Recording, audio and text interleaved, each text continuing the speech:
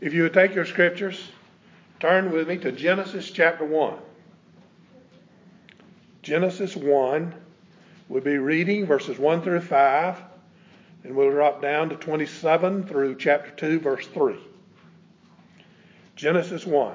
Would you give ear to the reading of God's word? In the beginning, God created the heavens and the earth. The earth was without form and void, and darkness was on the face of the deep.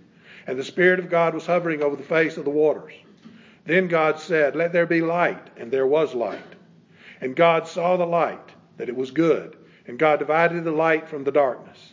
God called the light day, and the darkness he called night. So the evening and the morning were the first day.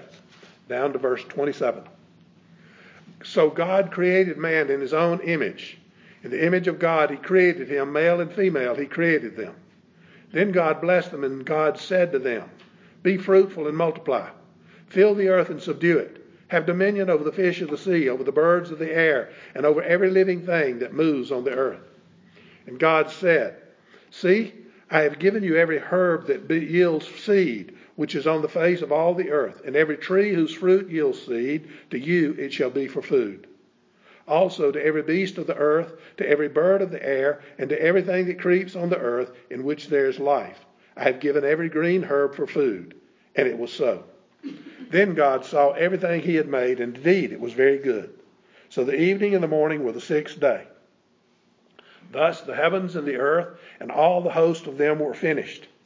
And on the seventh day God ended his work which he had done, and he rested on the seventh day from all his work which he had done.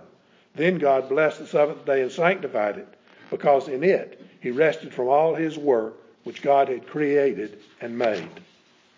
May God add his blessing to the reading of his word. Let us pray. Father, you have given us your word with all your commands.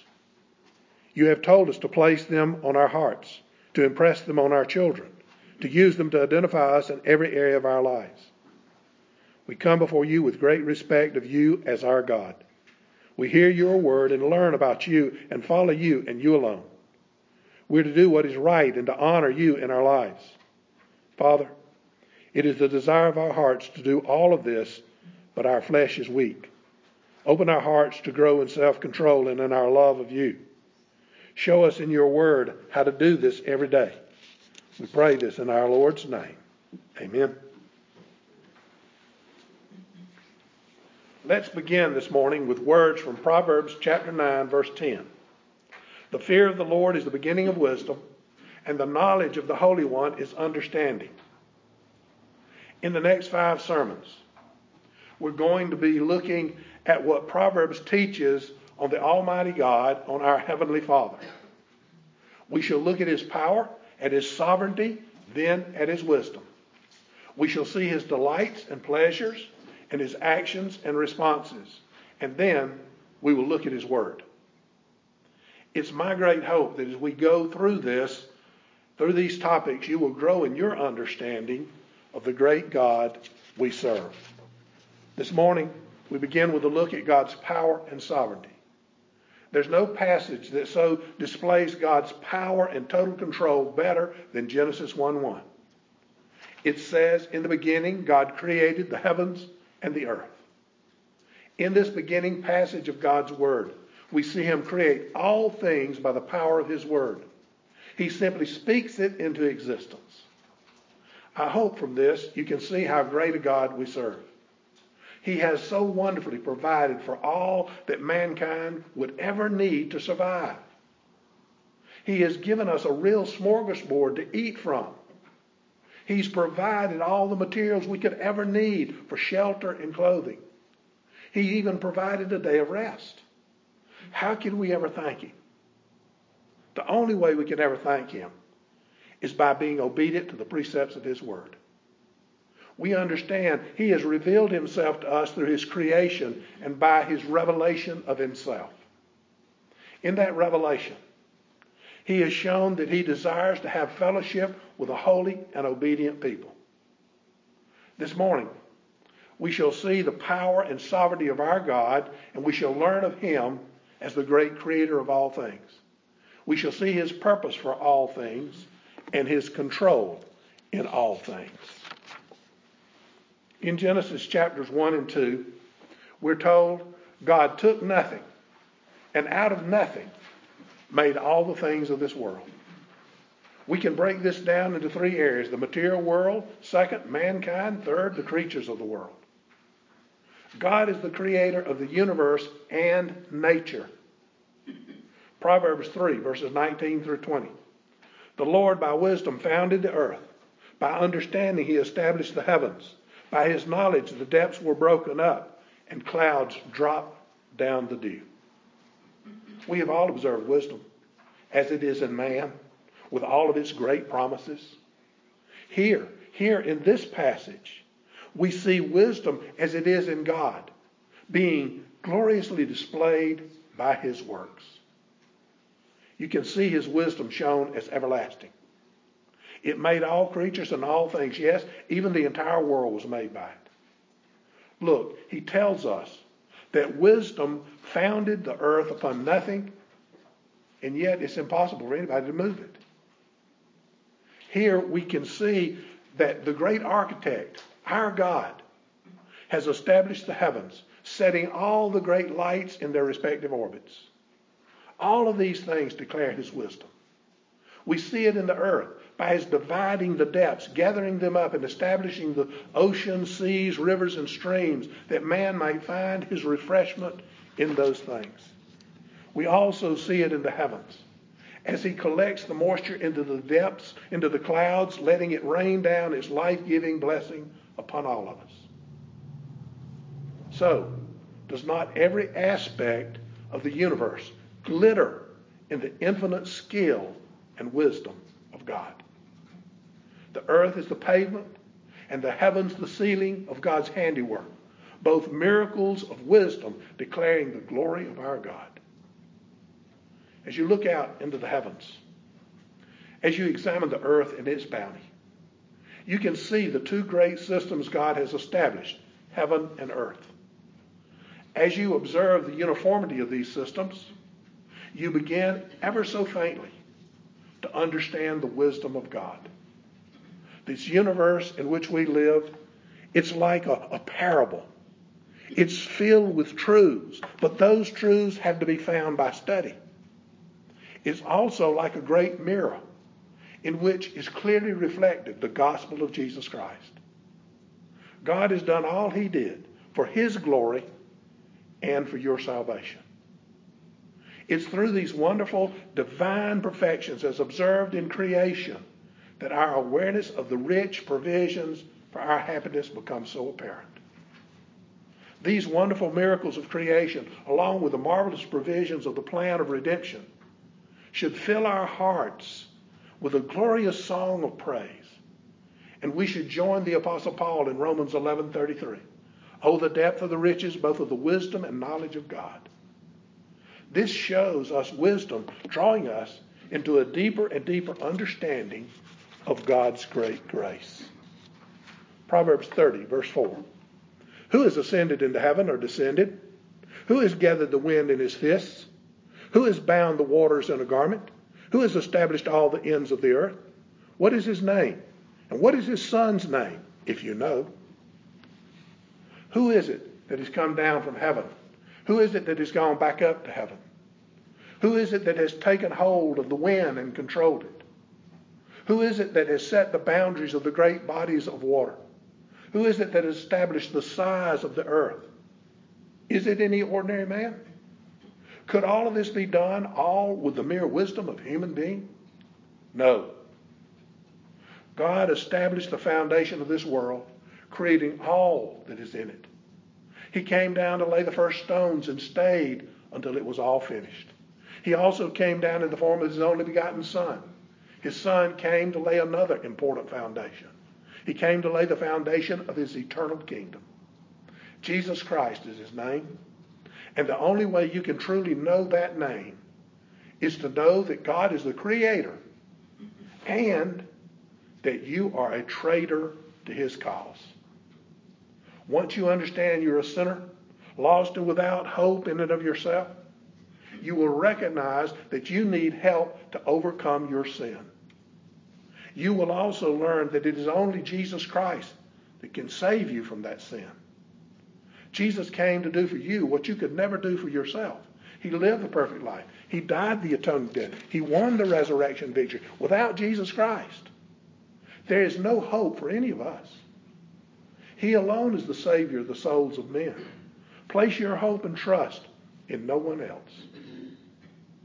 God in Jesus Christ has come down from heaven. He came down to provide for his people salvation. In 2 Corinthians 5:17, we're told, therefore, if anyone is in Christ, he is a new creation. Old things have passed away. Behold, all things have become new. This can happen only by the creating power of a sovereign God. Do you not begin to see how wonderfully and fearfully this world is made, and how that translates to your very salvation? Without a sovereign God, there would be no creation. Without a loving God of wisdom, there would be no salvation.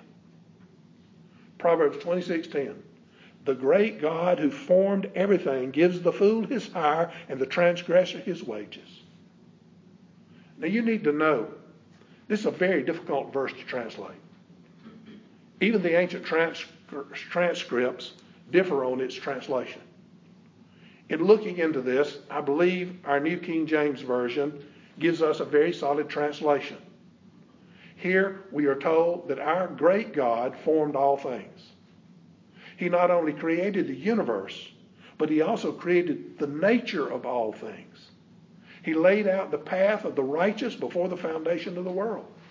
He prepared the reward for the fool, and he gives the sinner his just reward. Our God has created the universe and everything in it. He has established his course from start to finish and has laid out the final reward for everything created. God not only made all things and set all courses, but he created the very characteristic in each person that makes them unique. He gave you the gifts you have that allow you to earn a living. He gave you everything. Proverbs 22:2. The rich and the poor have this in common. The Lord is the maker of them all. It doesn't matter. It doesn't matter how rich you are. It doesn't matter how poor you are. God made each one. The color of your skin or eyes, the size of your nose or ears, tall or how short, where you were born or where you died, it doesn't matter. All men hold this one thing in common. God made them all. The man that is poor, whether in money, health, or philosophy, and the man that is rich and powerful riding on the backs of the poor, it doesn't matter. God has given to them both understanding. Paul speaks to this in Romans 1:21. Although they knew God, they did not glorify him as God, nor were they thankful, but became futile in their thoughts, and their foolish hearts were darkened. At creation, all men were endowed with the knowledge that there was a creator. You understand that? Everyone from Adam understands there is a creator. Some men, choosing to ignore that light that was given, have fallen into the most grievous sin. Paul says, professing to be wise, they became fools. There's not one single person that is alive today or has ever lived or ever will live that will be able to stand before God and say, I didn't know. They were all created with the knowledge of God in their hearts. It is the sin of self-gratification that causes them to hide the knowledge of God. Proverbs 22:12. The hearing ear and the seeing eye, the Lord has made them both. God has made the ear to hear and the eye to see. The call of the gospel of Jesus Christ is a universal call. It is to be made to each and every person in this world. When God placed man in the Garden of Eden, he placed him there on probation. Therefore, if man had successfully completed the test, he would have been confirmed in perfect righteousness, knowledge, and holiness. But as we know, man failed. He was lost in spiritual death. Man made his choice, and what a terrible choice it was. Now, just because man made a bad choice does not mean God let him out of the responsibilities he had. No. He still was required to serve and worship God. The problem was that no man wanted to do that anymore. They would rather do their own thing and forget God. So God sent his only begotten Son to pay the price for man's sin he could never pay for himself. Through the price Christ paid, there has gone out an invitation. That invitation calls all who have an ear to hear and a heart to believe to come to forgiveness. God recreates his people out of the mass of humanity by giving them eyes and ears to see and hear this wonderful gospel. I would ask this morning, have you heard this good news? Do you understand that this gracious, all-powerful, sovereign God has done on your behalf everything necessary to grant to you forgiveness and freedom from guilt? Open your ears and hear that salvation has been purchased in your name by the sovereign Lord. Open your heart and receive the blessing of Christ's works and rest for all eternity in the arms of your loving God. Now next, we look at how God created all creatures and their characteristics. Proverbs 30, verses 18 through 19. There are three things which are too wonderful for me, yes, four which I do not understand. The way of an eagle in the air, the way of a serpent on a rock, the way of a ship in the midst of the sea, and the way of a man with a virgin. Today, because of science, we know some of these things better than perhaps the writer of Proverbs. However, who of us could ever have made an eagle fly or a snake climb a rock? Who among us have filled the earth with navigational aids like the stars in the sky or the magnetic fields? And surely there's not a man here among us who will say he understands the mind of a woman when it comes to love. God has created all things, and each is fearfully and wonderfully made.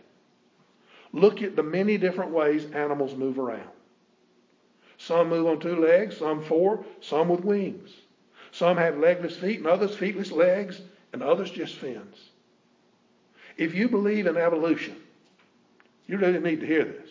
If you believe in evolution, you must understand evolution requires more faith than you can even begin to imagine. Who but God could have made so many different ways to move around? Yet, each one perfectly suited for their condition, each adequately adapted to each creature. Proverbs 30, verses 24 through 28. There are four things which are little on the earth, but they are exceedingly wise. The ants are a people not strong, yet they prepare their food in summer. The rock badgers are feeble folk, yet they make their homes in crags. The locusts have no king, yet they all advance in ranks. The spider skillfully grasps with its hands, and it is in kings' palaces. Here, we see four different creatures, and each unique in its own way. The ant works together as a group to prepare for the coming winter. The rock badgers, who are small, yet they're able to build their homes in the hardest of places. The locusts have no leader, but they swarm over the land in great hordes. The next one is either a spider or a lizard. This is one of those translation problems. And what is said here could really be true of either. They can both be found in places where other creatures could not survive because of man. God made each creature and set each one's characteristics. Look at the animals around you. Marvel at your great Creator God. This is the work of the all-powerful and sovereign God. He and He alone could have made this world and all its creatures. Nobody else could do it. Everyone who sets out to do work has a goal. And I think if you work, you understand that purpose. His first goal here is to finish the work. Well, God is no different. Proverbs 16:4. The Lord has made all for himself, yes, even the wicked for the day of doom. God began this work of creation with a goal. What's his goal? Because there can be no higher goal than to give glory to himself, that was his goal, that his creation would glorify him. The Lord has created all things, all the works of creation, all the events of the nations, all the dispensations of providence, all for himself. He didn't do this because there was something missing in him. No. He's totally self-sufficient and needs nothing. He did it so that his self-aware and intelligent creatures might glory in his wisdom and love. We are told that the Lord rejoices in his works with an inexpressible delight and satisfaction. Yes, even these wicked men who don't seem to fit in this divine plan are included in the grand purpose. Think about it.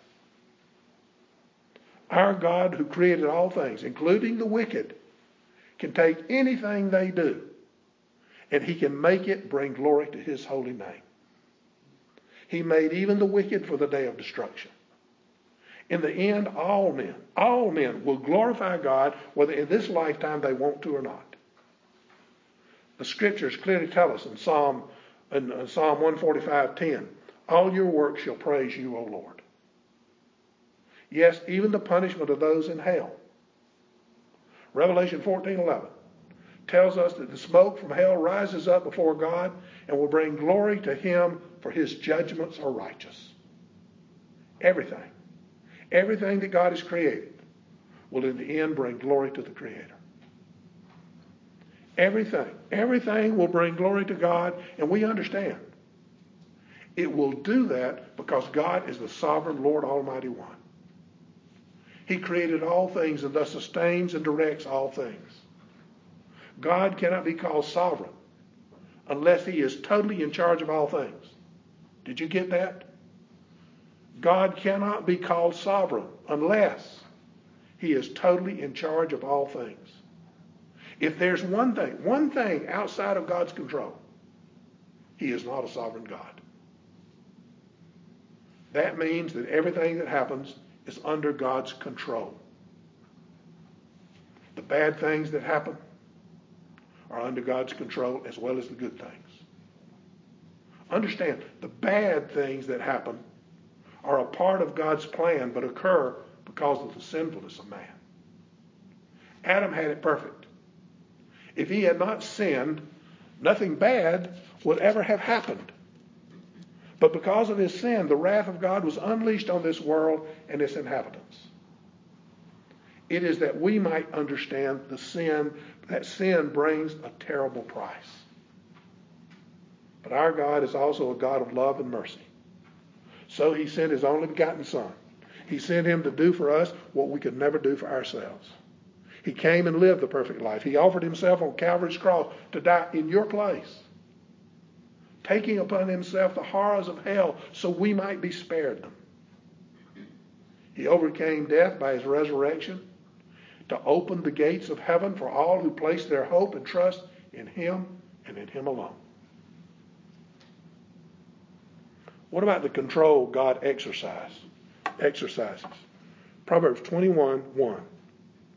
The king's heart is in the hand of the Lord. Like the rivers of water, he turns it wherever he wishes.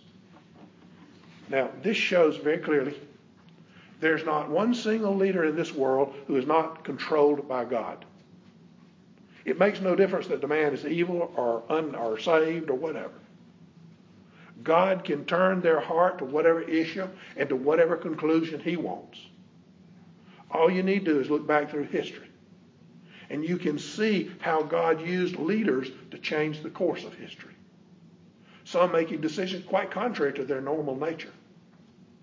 Many a battle was lost because a great general that was ordinarily very aggressive all of a sudden became overly cautious. God's hand is evident in the history of this world. Proverbs 21:31. The horse is prepared for the day of battle, but deliverance is of the Lord. Now this teaches a very important lesson. It shows that you may well prepare the horse with its armor and load him down with all of your weapons. You may be trusting in his power and his speed.